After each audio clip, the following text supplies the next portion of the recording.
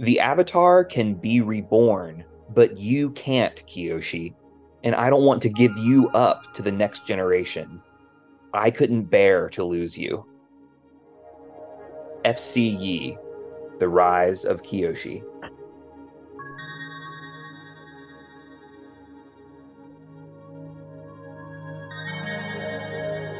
Bending Not Breaking, Avatar Legends, and The Rise of Kyoshi.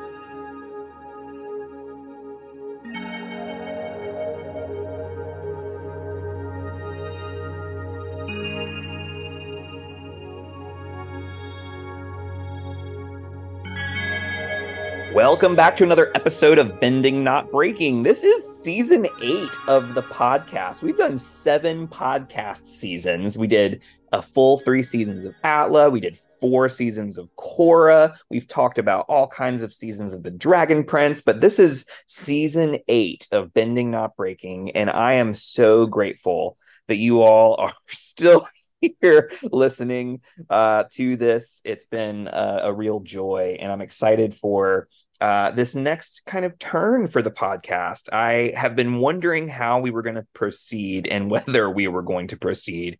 And frankly, there's a lot of cool stuff coming out. We know that Netflix's live action Avatar is coming out in February. We know that Avatar Studios is pumping out things soon. We know that the Dragon Prince is coming out for season 6, probably in the spring. There's a lot of really cool things happening. And I was like, how do we turn like the podcast into something that is going to, what are we going to do while we wait for those things?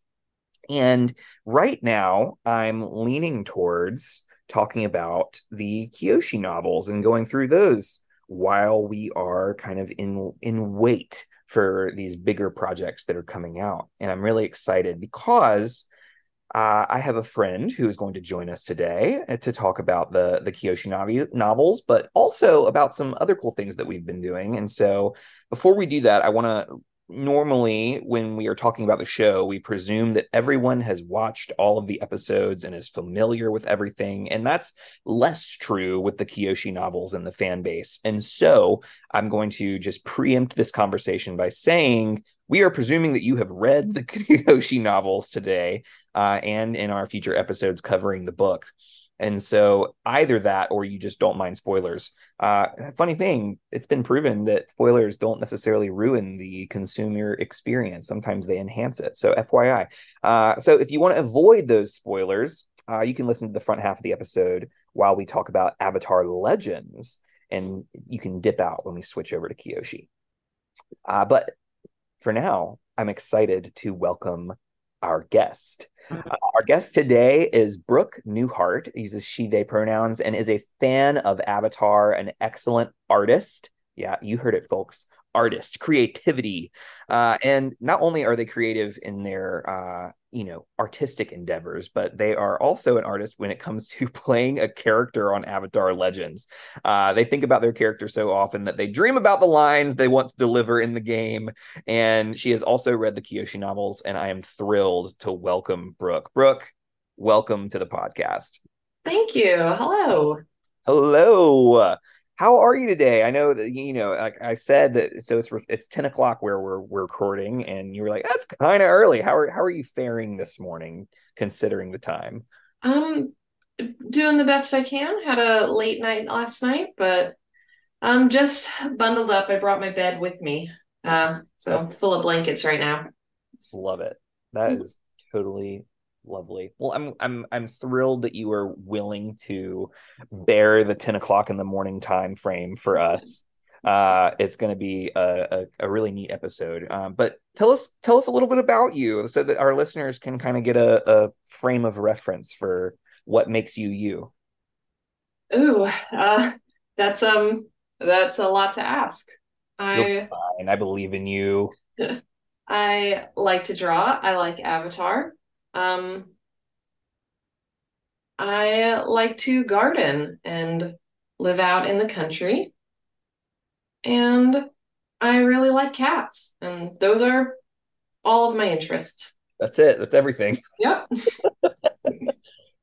You also read. You like I when I heard what you liked to read, I was surprised. I was like, oh, interesting. So what tell us a little bit about that too. I like a lot of horror novels. Yeah. Um, like What is that? like like to be disturbed. And then I also read a lot of YA to not be disturbed and to come down from all the awful books. Fair, a lot of the YA can be disturbing too. True. The dystopian uh hellscapes that seem a little bit too close to home. But amazing. Okay, so we like to garden, we like to draw, we like to do all the things. Um, I'm interested in kind of picking your brain around just like when did you first come across Avatar? Were you an early adopter? Did you find it late in life? What is your Avatar experience? Not an early adopter. My family didn't have cable growing up, so I didn't watch it until it was posted online in the late 2010s, I guess. Um, so high school and college, I went to a dry university with no party scene, and so my friends and I would all get together and just rewatch Avatar and drink chocolate milk, and that was like our Friday night plans throughout Sounds all of college. No, that's awesome. And did you were you like you watched it and rewatched it? So this Oh was yeah. a more than one time consumption kind of a deal. It was like an every year rewatch. Love that. Yeah, I get the feeling. I mean, I feel like a lot of adults nowadays would hear that. Like like oh, hot chocolate and Avatar party sounds really appealing.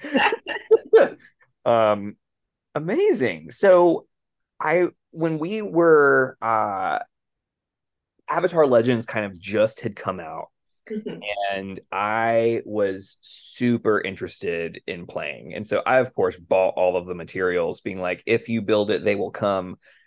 And I was going around to people who I knew played role playing games and also had any sort of interest in Avatar. And I found one, like I went to one friend knowing that there was interest there. And so that was easy. But then I was like, who else do I go to? And so I went to, I was talking to someone, we all work in a restaurant. I was talking to someone in the kitchen because I knew he played D&D before. And one of the other people in the kitchen overheard and was like, I want to play. And I was like, great, we have a few people. And then I didn't even like consider you because I didn't think I knew that you were an Avatar fan. And also, I didn't know that you were an RPG fan, a TTRPG fan. And eventually it was like, oh, hey, do you like Avatar? Um, and here we are. So I'm curious, just for people's understanding, what's your experience prior to playing Avatar Legends with this group? What's your experience with either D&D or TTRPGs, and anything along those lines? I played a lot of D&D 5e in college. Um, Not great experiences. I never had any long running campaigns. A lot of maybe month long and then it fell apart. I tried DMing for some gals in my residence hall. Um, and it was fine. I liked it, but it just didn't work out. My experience with Avatar Legends has been much better, both I think as a system and just the group that we're playing with. Yeah, our group is pretty stellar. Uh, okay, so we've been playing for 9 10 9 months. I feel like we started, I believe, what in Last spring. last March, I think. So it's been March, 9 months. Here we are. It's been 9 months. And we've been attempting to meet like every other week. And then, throughout, of course, 9 month period, people get sick and things along those lines. But we've been largely consistent and been able to, and I feel like that's where most our TTRPGs fall apart is like the battle is getting people to the table. For Um, sure. and something about this campaign and this story that we're telling is compelling enough to keep us coming back. And so I'm excited to kind of lean into that in a minute, but I also want to kind of brush up on briefly just that playing this game, I think, is what led you to reading the Kyoshi novels. Oh, for sure. Uh, I read the Kyoshi novels because you told me I should read the Kyoshi novels.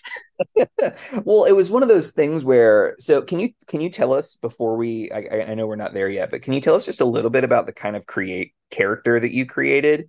And I can, which will I think give context to why I recommended you and pointed you towards the novels. Oh, for sure. So Aizo is a very privileged elite son of the Fire Nation, and he is, I would say, a little more morally gray, gets very angry very easily, very stubborn, and sometimes feels like he's being dragged along by his friends to do good in the world, where he is a bit of a stick in the mud. Yeah, that seems all entirely accurate for sure. uh so Izo's family parents are like part of the Fire Nation military, and or I guess Izo's father is. And we were encountering a like upscale event in our story, and you started asking a bunch of questions around like Fire Nation politics. And I was like, listen, the best place to get that is from the source. And there's a lot of Fire Nation politics in the Kyoshi novels. And so I pointed you there, and you were like, okay, here we go. And dove right in. And so briefly, like we'll touch on it a little bit more deeply later. But what was your experience kind of reading the Kyoshi novels? I was really surprised by how more adult they were than Avatar. Yeah, Like it was a lot scarier right from the get-go. yeah. There's a lot more like death, and maybe it's different reading it than seeing it on a show, just the way your brain perceives it. But I was a little shocked at the beginning, like, oh, this feels like a lot more grown-up experience than the cartoon show did.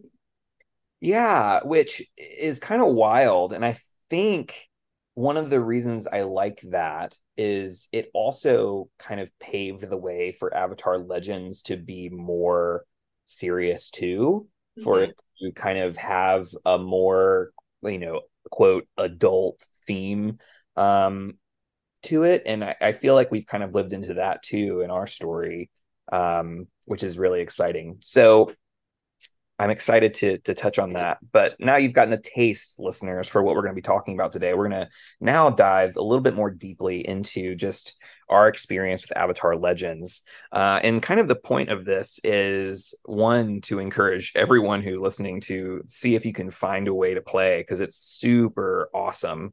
And it's also very accessible to people who've not really dealt with RPGs before. Again, the hardest part is getting people to the table. But okay, let's dive in. So I would love to kind of get broad strokes around your just experience with the game. And so uh, can you, from your perspective as a player, tell us a little bit about the setting and like the big events that are happening in the world?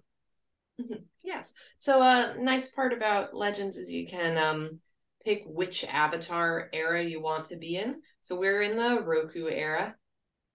Um, we are kind of dealing with the themes of the dragon annihilation, and we started out our group wanting to save the dragons and protect them, knowing that if we stuck with canon, we would eventually fail in our mission.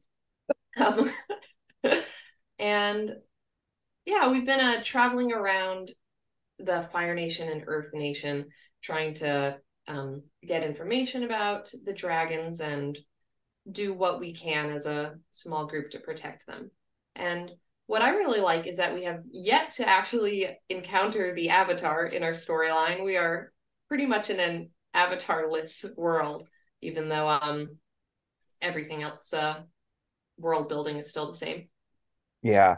So the Roku era, according to the Legends like rule core rule book, is right between when Sozin becomes Fire Lord and Avatar Roku's wedding. And so we're kind of in that space between where we're still early on in Sozin's leadership of the Fire Nation, and we're pre-wedding, which means Sozin is still not like technically a bad guy yet.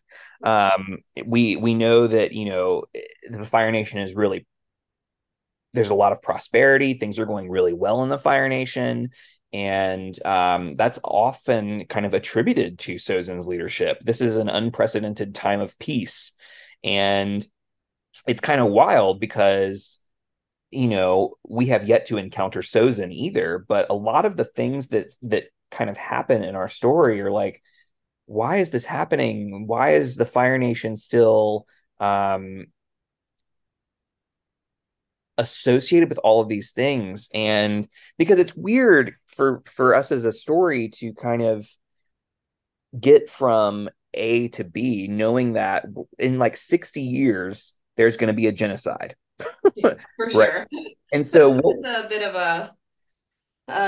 a it dampens our mood a little bit. yeah, well, and it's one of those things where like how do we live into knowing that's going to be true while also making it possible that Sozin's not the bad guy, right? And it's really interesting in terms of character creation and in terms of like overall big story things that are happening to like lay like, ooh, this is potentially what's going to lead to this later on. And it's kind of like, ooh, it makes me feel like, oh God, this is how genocide happens. And Yeah. we're laying groundwork for that. Um, Not in the sense that we're not laying groundwork for genocide, but we are. That sounds weird. But what we're doing is kind of like illustrating the what it looks like. And frankly, it kind of feels a little close to home sometimes. Yeah, yeah, for sure. But anyway, so we're in the Roku era. We are working in kind of going back and forth between Earth Nation, Fire Nation, depending upon like some of the events that have been happening. Haven't even touched the water tribes, haven't gone near the air temples. And it's really interesting that our story has kind of really pulled us in these directions. So of all the places we've explored, what has been your favorite place or the favorite area that we've kind of touched on? I mean, gotta be Gao Chang. Ooh, yeah, Yeah. tell us a little bit about that. So one of our characters in the story came from a small town called Maizu Village, which is by all means just a very small farming community. And we wound up there following this dragon that we were trying to protect, and just really beaten down and needing to rest after this. Um, One of the members of our group just said, "Oh, well, come to my shed and we'll all hang out there." Turns out this shed is a secret earthbending elevator that took us down into the city of Gao Chang, a hidden city underneath the Earth Kingdom, where everybody who lives there is very secretive, does not leave this underground paradise, except for the villager who is in our group. And just one of those secret areas that a total surprise to everyone else in our group, and very different atmosphere from all the other places in the Earth Kingdom and the Fire Nation that we had visited before. Yeah, it's what a cool place, right? In the Mhm. sense that, as the person who, so I am GMing the campaign, and so I don't really have a character that I'm embodying or playing, but I got a call from one of our characters from this person, and he was just like, "So what if we just did this?" And I was like, "Let's do it." Like let's and he was like, "I don't really care about anything else other than I just want to pull this out of my pocket." And so he kind of left it to me to like do all of the planning for it. But it was one of those things where the idea of a secret city in the Earth Kingdom that is doing things differently, that's not necessarily living under the monarchy, that is kind of not in at this point in time there's also two kind of monarchies. There's the Ba Sing Se monarchy, but also there's the Omashu. And so right now, politically, those two are kind of monarchical rivals. And we kind of got to separate ourselves from all of that because they were secret, right? Like, and so this whole thriving city is at once kind of operating in a place where we're doing things better than the Earth Kingdom is. And it was this kind of like socialist, everybody supports everybody experience, and we got to kind of live into like a society that's like, oh no, this is a really neat concept. Yeah, and it's really nice in contrast to the Fire Nation where everything is super patriotic. Um, Yeah, Everyone following the set monarchy.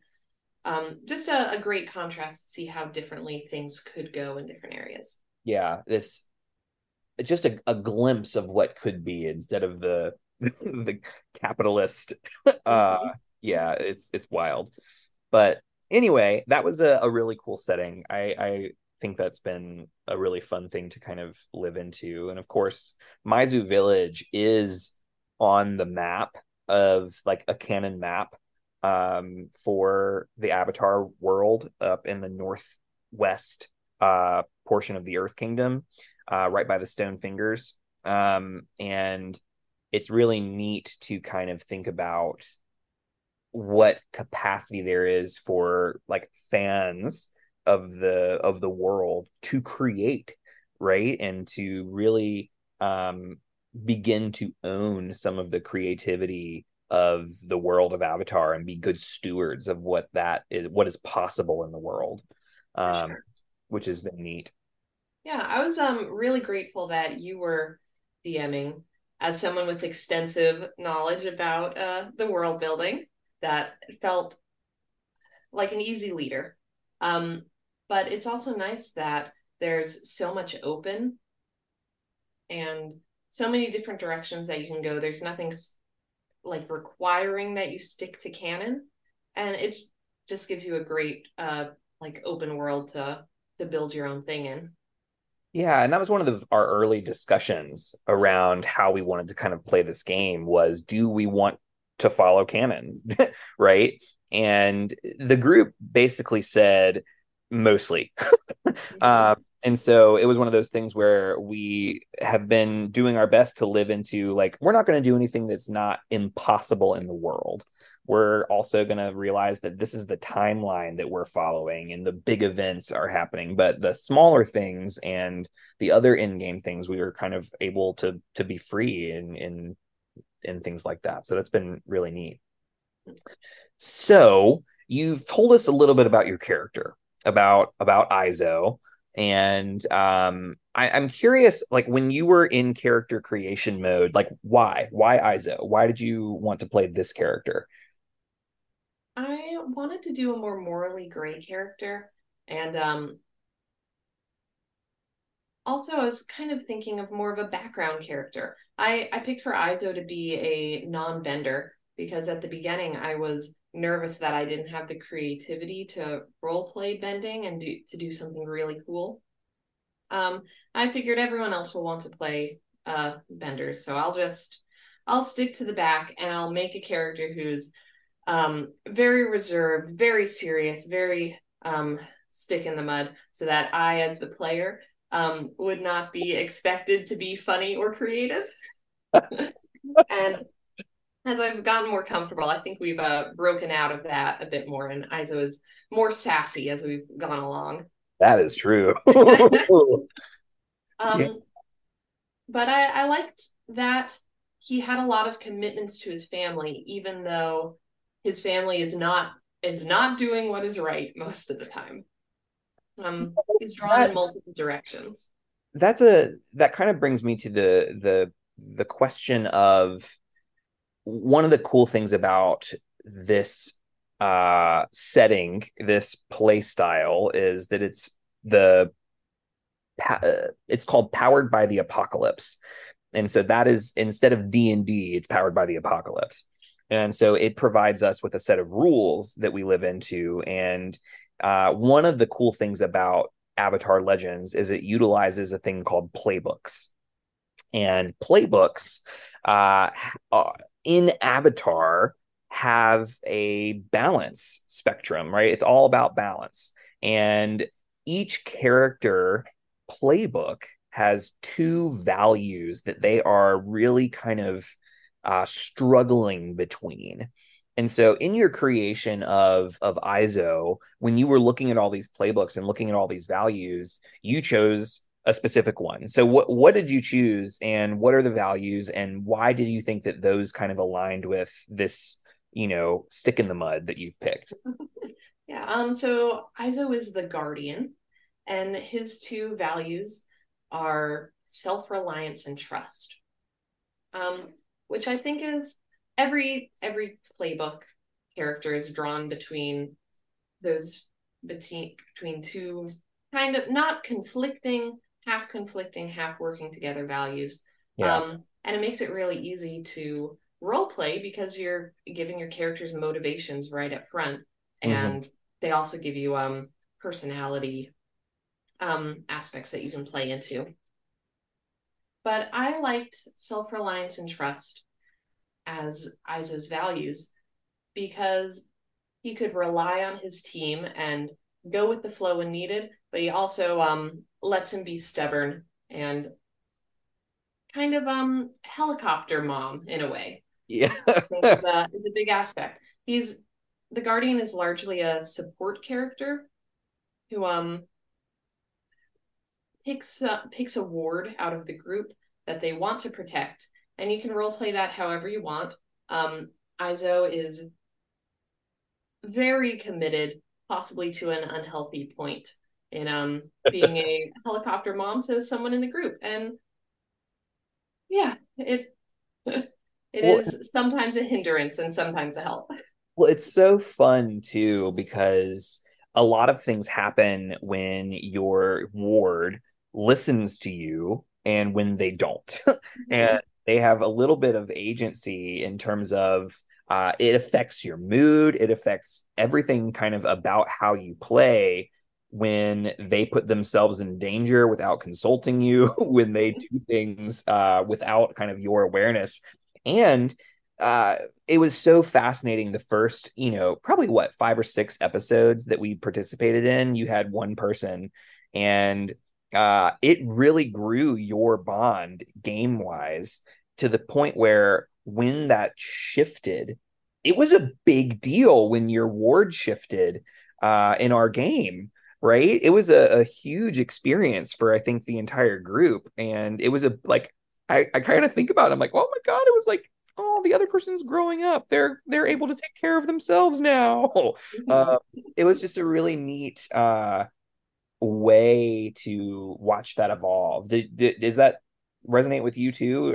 Does that seem right, or is that Oh, just for me? sure. It enabled a huge role play moment. And I think that's the best thing about the system is everything it's the whole formula is made to enable like really easy role play. Mm-hmm. Um, just all the systems, whether it's personal characters or the personal playbooks or the mechanics of the game, are just made to like facilitate role playing and to give you like a guideline of how you can go about building in important and special moments, kind of in that avatar way to Yeah. touch into the emotions and to um, get down to your core values. Yeah. Well, it's really fascinating for me. Like when you watch certain episodes of Avatar, especially later on, I think about the episodes where like Toph and Katara are fighting Mhm. and things are like everybody's like antsy and on edge. And by the end of the episode, everybody's apologized and said that they're sorry and they've made up and they've kind of worked with one another and everybody feels better at the end of the show. The role playing game is designed for that too, where tension is built up between characters, and then there are mechanisms in game that allow those things to diffuse, and the game encourages that, and it is those are my favorite moments. Me The too. moments when uh, I love the losing our like when you lose your balance often what happens is you do things that are outside of your value or your value is so if your value like yours is self-reliance you are doing something that is so living into that principle that it feels extreme Mhm. and you run away or you do X, Y, and Z. And it becomes this huge moment in game that then needs repair, right? It requires everyone else, if we want to continue working together, to repair that moment. And those are just my favorite. The both the big extreme moment and then the repair after are by far my favorites. For sure. There's a lot of how do I walk back from this? Which Yeah. is a part of life that is maybe not my favorite, but is really fun in a game. Yeah, and I think that's why I like it. I was like, it took our group a long time to get comfortable. There's a mechanic in game called Guide and Comfort, and our group we've been playing for 9 months, and it felt like the first 3 months we just did not do it. We weren't good at it.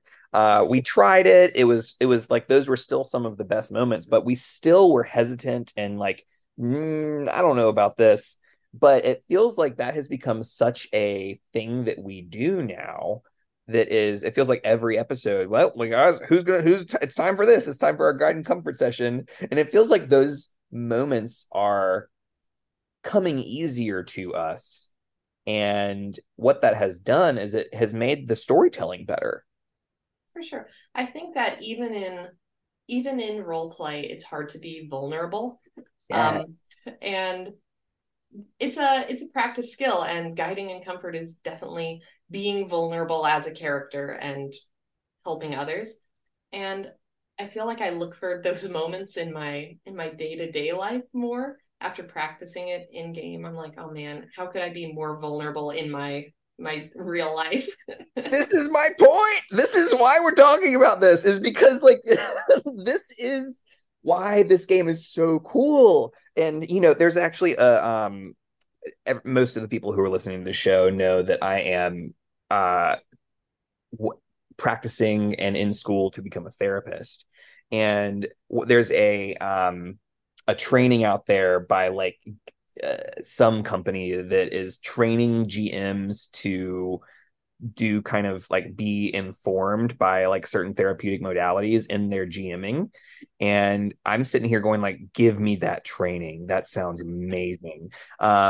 Because like it tells you like this is how you build a campaign. This is how you take advantage of these conversations. And I'm like sitting over here going like, as I see it happening on our game when we're playing, when we're doing these things, it's incredible practice for people in real life. Like this is what a joy it is to watch people say, hey, I really screwed up and I'm sorry. And giving people practice and language and it's so cool. It's so real. And I think that's why I like it so much is because those moments feel authentic, right?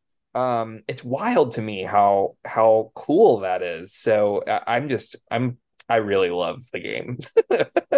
um, yeah, it's a really interesting way to at once escape from the real world, but also practice.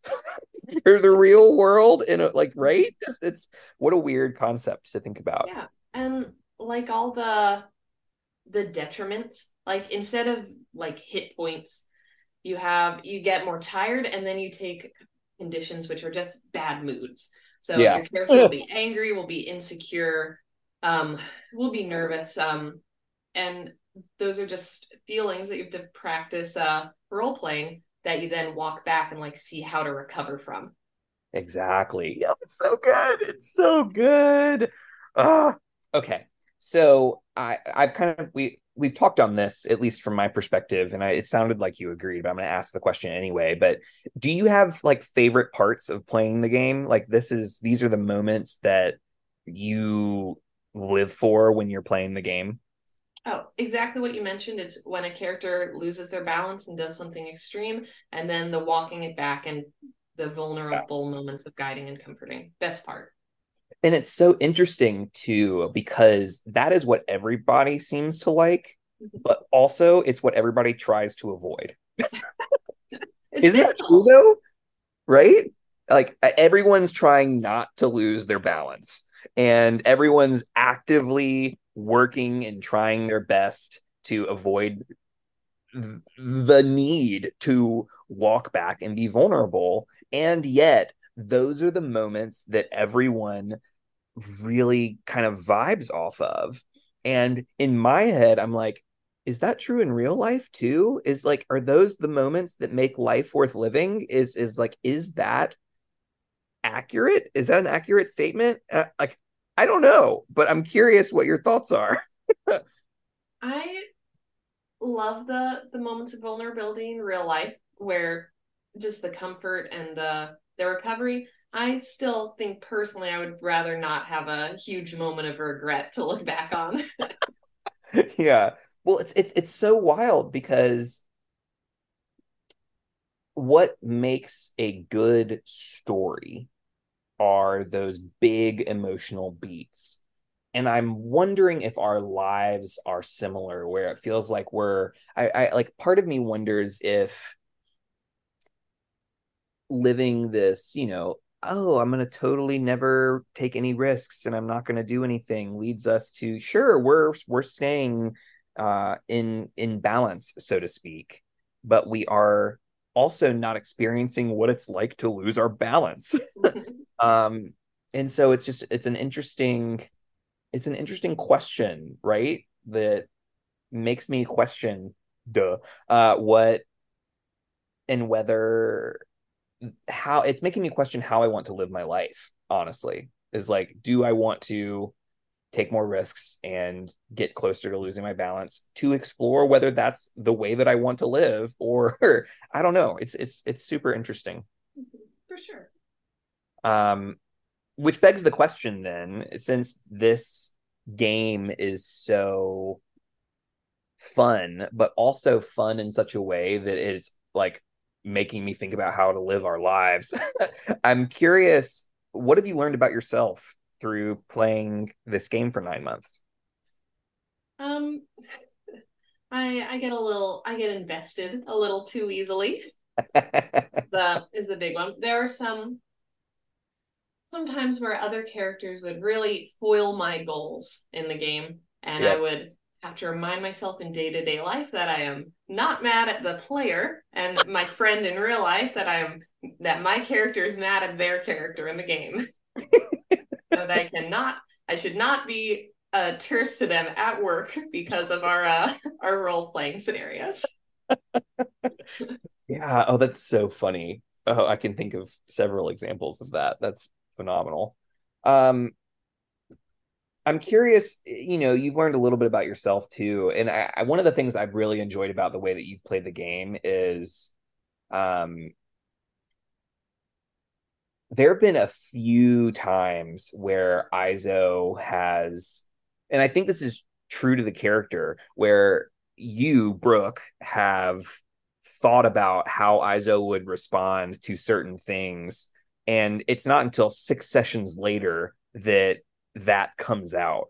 But what happens is that's also true for Izo. It may be, 6 hours in game, but in like 6 weeks out of game, but you have really kind of honed and crafted some one-liner zingers that Izo has said that has kind of dropped the party, like where we had to pause for a moment to process what Izo has said.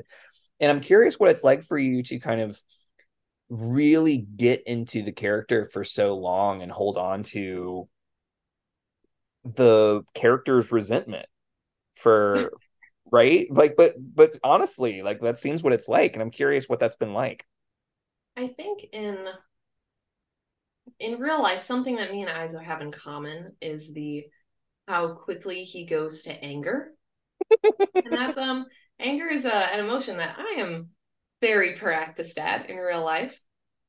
Um and the way that I role play Izo is usually what is easiest for me to access.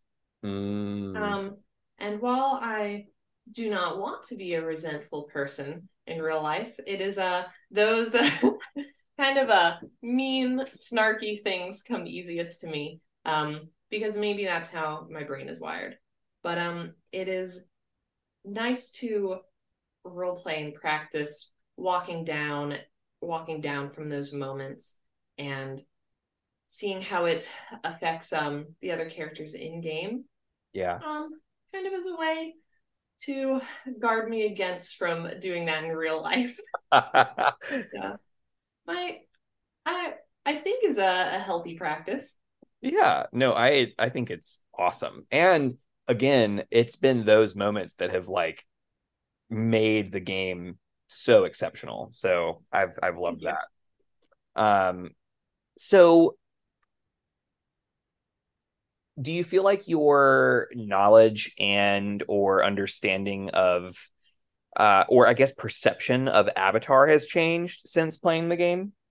Oh, from now on, I constantly look at the characters and want to figure out what their two values are and what their balance, Yeah. um, what their balance track is. Because I had never thought of the characters in the show as that way. Hmm. But now I constantly see everyone in the lens of what two feelings are they fighting between?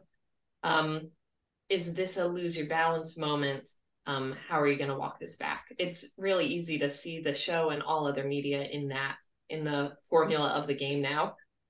Yeah, it's wild. It's super cool. I do the same thing. I'm like, oh, this is a lose your balance moment. Oh, wow, this is a yeah, super cool. Amazing. And so you are also an artist, right? And want to capture that. And one of the coolest things that happened like really early on was after our first um kind of experience playing, you shot back and said, hey, this is this scene that we just did, and we got to see a picture, an image of what we just did. And what a cool thing. I was like, oh my God, this is incredible. And that was before I knew that you were, painting and drawing a lot. Um, Well, they're a great surprise for you.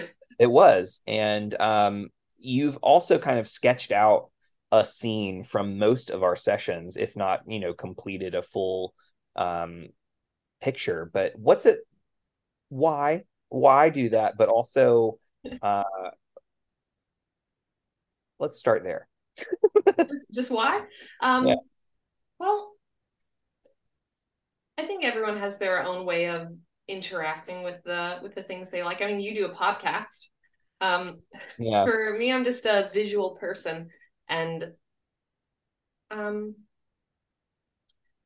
drawing and getting to take the time to think about the campaign afterwards and to enjoy the moment saves me from talking everyone's ear off about like, oh, let me tell you what we did this time. So it's just another way to relive and enjoy um, our story um, That's a after great. the fact without just being like, we have to play again in 2 hours. Just keep going, perpetual Avatar Legends. Yeah. Yeah. I like I think that's part of my dream is like, okay, let's take a vacation where all we do is play Avatar Legends and then take breaks to eat. Like, um, Yeah. Okay. So I kind of love that. Like it's a way to kind of remain in world, like almost, and like to continue to re-experience. Um, but also it kind of what it does for, I think for us, for who is not drawing, for those of us who kind of were participating in this and then get to see it reinterpreted in a different way, is often the scene you pick is the most emotional of the session, or like a big action scene, or like it feels like it's a high stress or high stakes moment usually. And it really kind of puts into perspective like, oh man, like that was a big, we had a wall of fire that we were dealing with in the middle of the street, and like that's what that would have looked like. And sometimes I feel like my brain doesn't process the literal image, um and so it's really nice to kind of see some of those things like, oh, that's what that would have looked like. That's more absurd than I thought it would have been, or like that's, you know what I mean, like more cartoony than I would have realized, in terms of like how it actually happened. So it's a really neat way for, um I often think about how this story that we've been telling has been, it's not like a perfect story for sure, in terms of like, it's not like watching this alongside Avatar: The Last Airbender, it would be not the same. But because of the amount of time and energy in living into these characters that we have invested into it, it feels, just as intense almost. Even though the stakes of the story and the beats of the story may not translate to like an actual show, but it's super cool. So, ah, what haven't Either we way, talked you built a about? great world. Yeah. What haven't we talked about in terms of Avatar Legends that we want to make sure we touch on? I think we've about covered it. Sweet. Um, well then that, folks, is my pitch for everyone to find a group that you can commit to. And again, I think it's another cliche example of you get out of it what you put into it, right? If you're willing to be vulnerable in the game, then it is going to pay some serious dividends in your story experience, and it's phenomenal.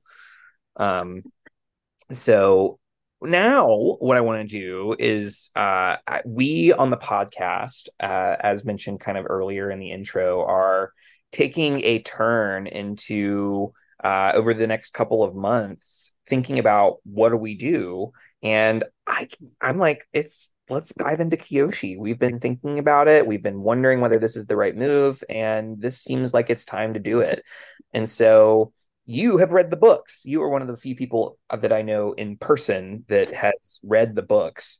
And so I was really excited to be like, okay, this is somebody I know. This is someone we can talk about this thing. And now I'm ready. So with that in mind, you've kind of told us about why you started reading. I was like, hey, you should read this. But what kept you reading when you were reading the books and, starting, especially the first one? Um, what kept you reading? There's a really great hook right at the beginning where I think from watching the show, Kyoshi is built up as this legendary figure, lived 300 years, one of the most powerful vet benders of all time. And just seeing the Kyoshi's origin story is something I never would have imagined. Um, and so just how unexpected it was really drew me in right at the beginning, that Kyoshi did not know she was the Avatar until she was like 16, and there was another person training to be the Avatar. Completely Wild. unexpected. Yeah. Yeah. Yeah. And it's one thing where it's like that is dramatic irony at its finest, right? For people who are at all familiar with the show and with the books, or like just with anything Avatar, would know that Kyoshi is the Avatar, but like going into it and realizing you're like, oh, how do we get from here to there? And it's not what you expect. No, no, it's definitely not. Yeah, so the hook in the beginning kept you reading. So um it's a wild, you mentioned earlier that it's like it is an adult Yes, experience, right? And I'm like the themes in this book are very they are communicated in a very different way than the show. Like the show uh ATLA was written specifically for 9 to 14-year-old boys. That was the target audience when it was for Nickelodeon. And we know that it is clearly reaching a larger audience than that. But it's really fascinating to think about, especially on like the resurgence of Avatar in 2020 with the pandemic. It kind of led to this boom of new watchers, new viewers, and a whole new group of people. But the books hit different.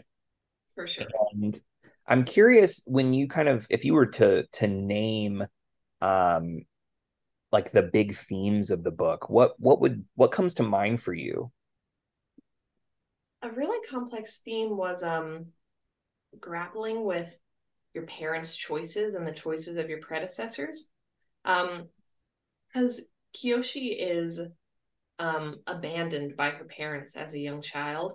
Yeah. Um, and she later travels and finds her parents' friends. They were in a gang, and realizes that her parents still had the time and emotional capacity to care for another child around her same age, but they didn't take her with them. And it's just a very complex emotion for Kyoshi to see another boy that got the love and attention that she wanted from her parents. Um, and just that theme of how do you her parents have died, how does she reckon with their abandonment of her versus um the love that they showed to others? Like, are her parents good people, bad people? How Yeah. do they fit into her life now? Yeah. And it's just wild to think about too, because this other character who grew up with the quote loving version of her parents is, looks down on Kiyoshi for thinking poorly of them, Mm-hmm. right? So there's this dual sense of what you're saying is true to you, but what Kiyoshi is saying is true to her. And Mm-hmm. if these things are both true, how can that work? How can these things both be true? For sure. Uh, And they don't get an answer to that question because you can't ask Yoshi's parents now. yeah. Yeah, and I think that that's one of the things I love about the book is it says, here's something that's true. Here's something that's true. Let's make that play together, Mm-hmm. right? And I feel like that happens more than once, right? It's For these sure. these books are really good at making really complex relational dynamics that really make it so that you have it's like, again, it's you see two sides to people, and they're very good at showing you both sides and making you do the work of deciding whether that person is quote good or bad, or, and when in reality we realize that it's not a binary, but it's just the fact that people are complicated. Exactly. Another one of my favorites was the relationship between Yoon and Kyoshi. Yoon is the boy being raised as the Avatar, Yeah. and at the beginning, Kyoshi is his like personal assistant, like Yeah. his top servant, basically. Um, and as the story develops, and we get this inkling that maybe Kyoshi might have some link to the Avatar, and maybe Yoon can only be a really good Earthbender, there comes up this complex idea of who deserves what, because Yoon has been training and putting in all the work, and by all means, he really deserves to be the Avatar at that point, but After he's that, not. like after all the shit that he went through and was Mm-hmm. put through by other people, like, oof, yeah, it's And wild. if he's not the Avatar, then what happens to him? And ah, Yeah. Well, and it's in, I think what makes it so hard, the books, what makes the books really just like, oh, bummer. And it's bummer in like a really good storytelling kind of way, but a bummer also in like a that really sucks kind of way, is that like they could have been incredible friends, right? They could have worked together so well. And like he absolutely could have been like Kyoshi's number one, right? And it just like it makes, again, it's one of those things where it just makes so much sense why he reacts the way he does. And also it's just like it didn't have to be this way. And it's just like this big lament that is what makes those books so good. And so I'm really thrilled at the story. It really is phenomenal. Um, so as you kind of you I pointed you in this direction for we were getting into like Fire Nation clans and Fire Nation politics in game, and you were asking a bunch of questions. I was like, listen, you if you want to know as much as I do about these things, all you got to do is read the book. And you were like, okay. And you kind of walked away, and I remember you coming to the next session having read the book, and you were like, okay, this is how this is going to go. yeah, And I that's think this not is how it went. a mean trick that you pulled on me, Ben. Yeah, I loved it. It was awesome.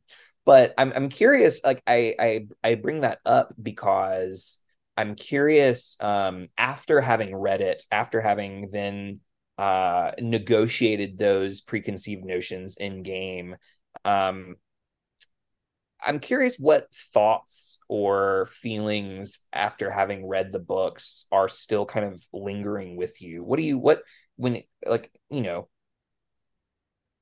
in a random day during the week you think about the novel, what is the thought you think? Um,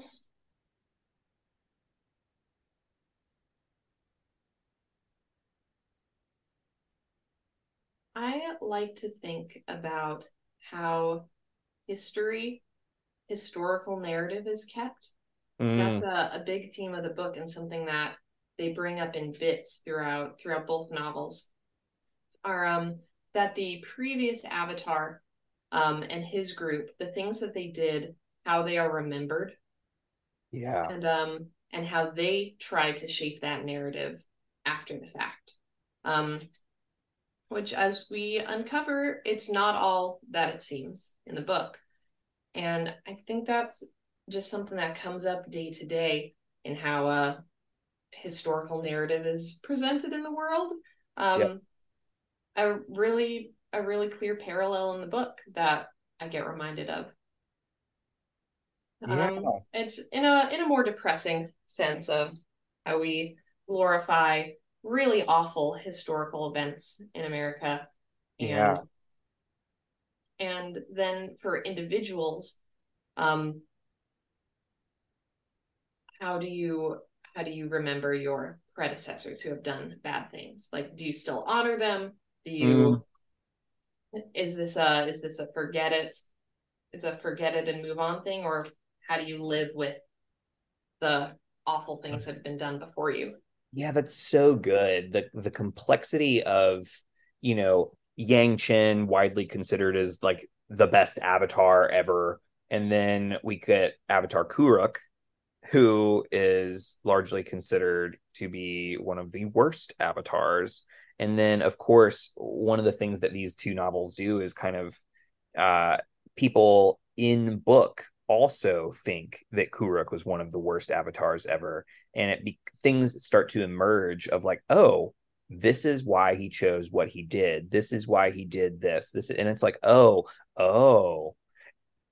And you realize that people tell stories a certain way to save face. You realize people tell stories a certain way in order to preserve a certain narrative. And it's really interesting to see how those stories make a big difference for people, and how they're told makes a big difference. And yeah, it's really frustrating when people use their power and privilege to change a narrative for their benefit, and all of a sudden you come across, oh, this isn't true. Like, my whole world is changing because of that. And again, the stakes of that become really evident in these books. So I think that's so true. Yeah. Oh man. So one of the things this podcast does is it attempts to learn from the media of Avatar, right? And so we've learned a lot from Aang and the gang. We've learned a lot from Korra, and now we're gonna theoretically dive into these books, and there's a lot to learn here too. And I'm curious, what are some themes in terms of like one word things that we might analyze and talk about moving forward? Like, for instance, the way we use lenses for the podcast to talk about specific episodes. What are some lenses we might think about for certain chapters, and not necessarily specific chapters like, oh, for chapter 7 you should totally do this, but just like general things that you would want to explore if you were to go through that practice. I was thinking about this a lot before we started because it's really hard to distill it down into one word. Right. But the one that stuck out to me was obligation. Ooh, we haven't talked about that before. Because there's like the obligation that the Avatar has to the world, but there's also Kuruk and his gang at the time. After Kuruk has passed away, his friends are trying to keep on the legacy and like raise the next Avatar. And there's a lot of the theme of obligation with what do we owe Kuruk as we raise his next life, and kind of the obligations towards the dead versus the living. Yeah. It's just really shapes all the characters' motivations. Well, it's also interesting too, because one of the other like big themes that you're making me think of is the human that is the avatar versus the role of avatar.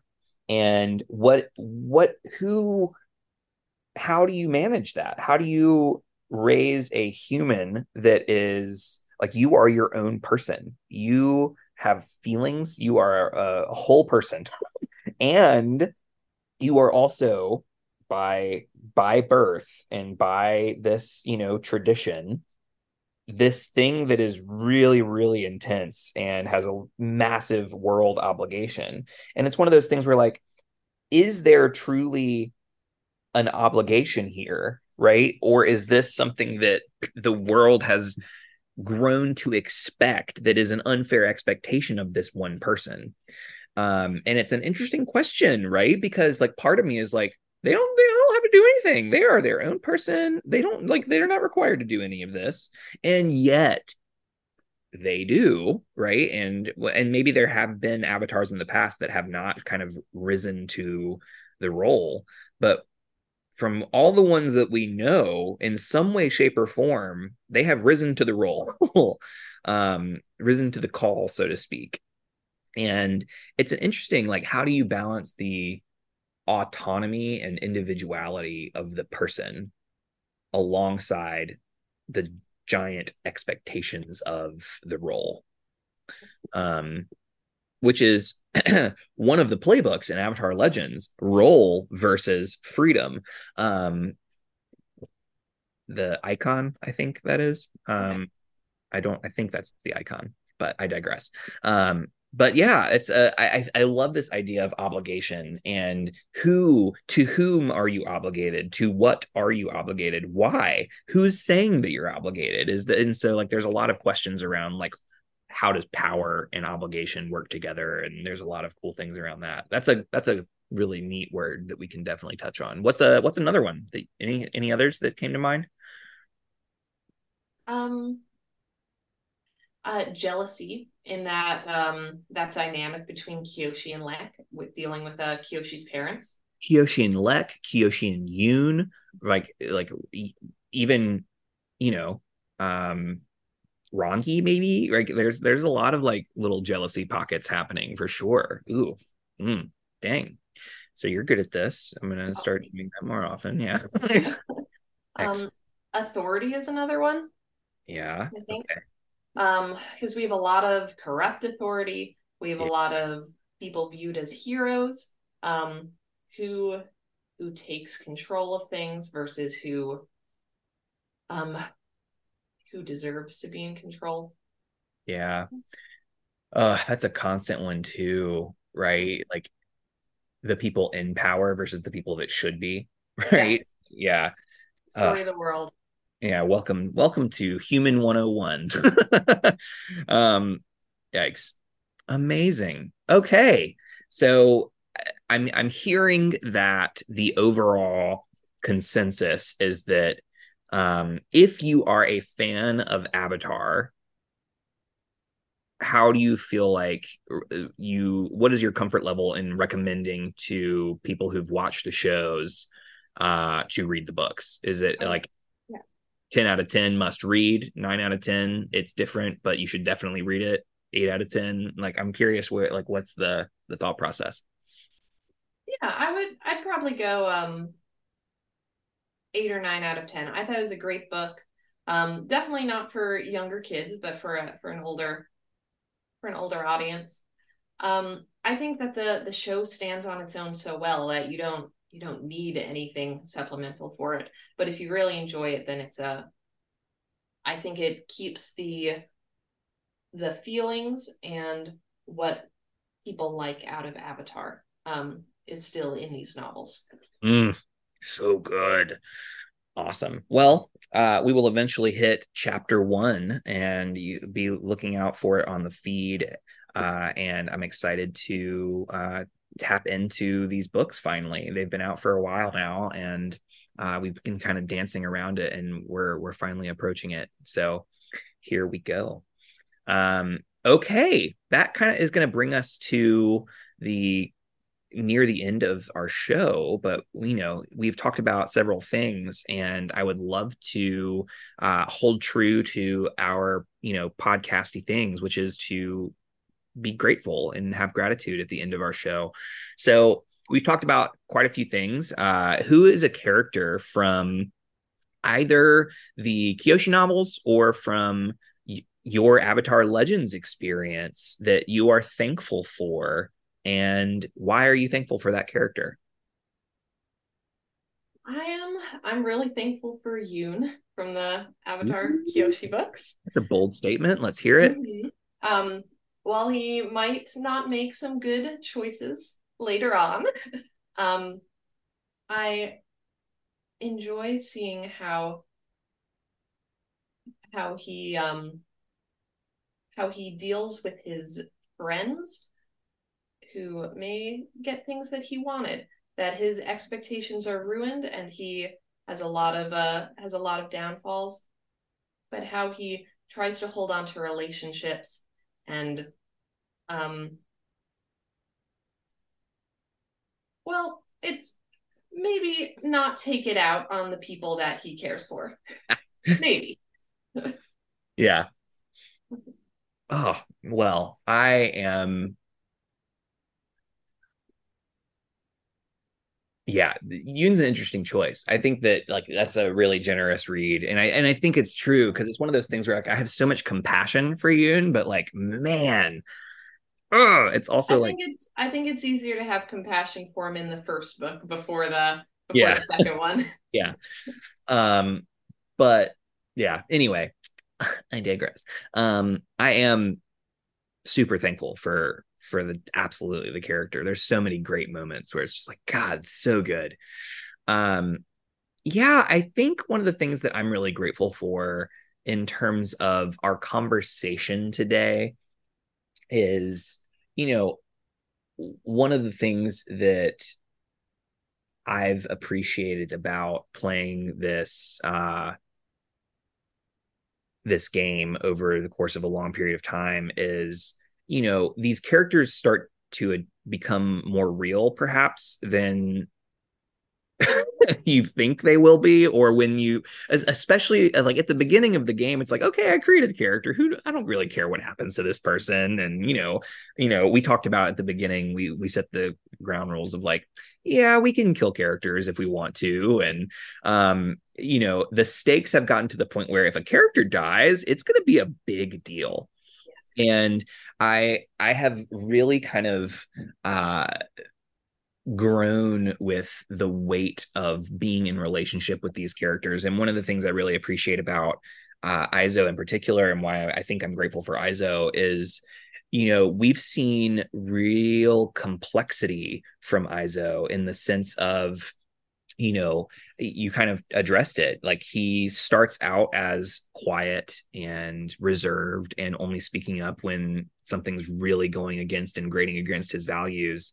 And it's gotten to the point where he's opened up to this group. We're starting to see a different side of Izo, but we're also seeing some of that vulnerability and some of that complexity in terms of like, oh, maybe this was wrong, and oh, maybe I was right all along. And that kind of investment in character and investment in story is just really incredible. So I'm really grateful for Izo, and in a way that I don't think I would have said at the beginning of our game. And so I'm really grateful for Izo, and what a fun character to have in a group. Oh, thank you. Yeah, of course.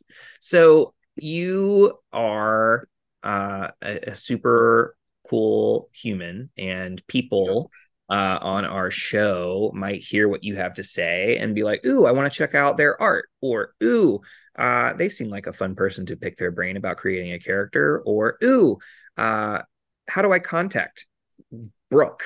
How do I learn more? And so if you would like to be contacted, how would you like people to do that? Instagram is probably the best way. My handle is at Brooke Newhart, BrookeNewhart.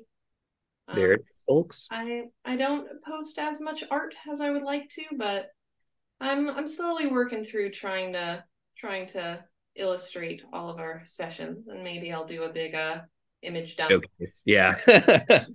Amazing. Well, cool. You heard it here, folks. You can find Brooke on Instagram. You can also find our podcast and all of our cool things on Instagram and pretty much every other social media. And feel free to contact us, DM us, all the things.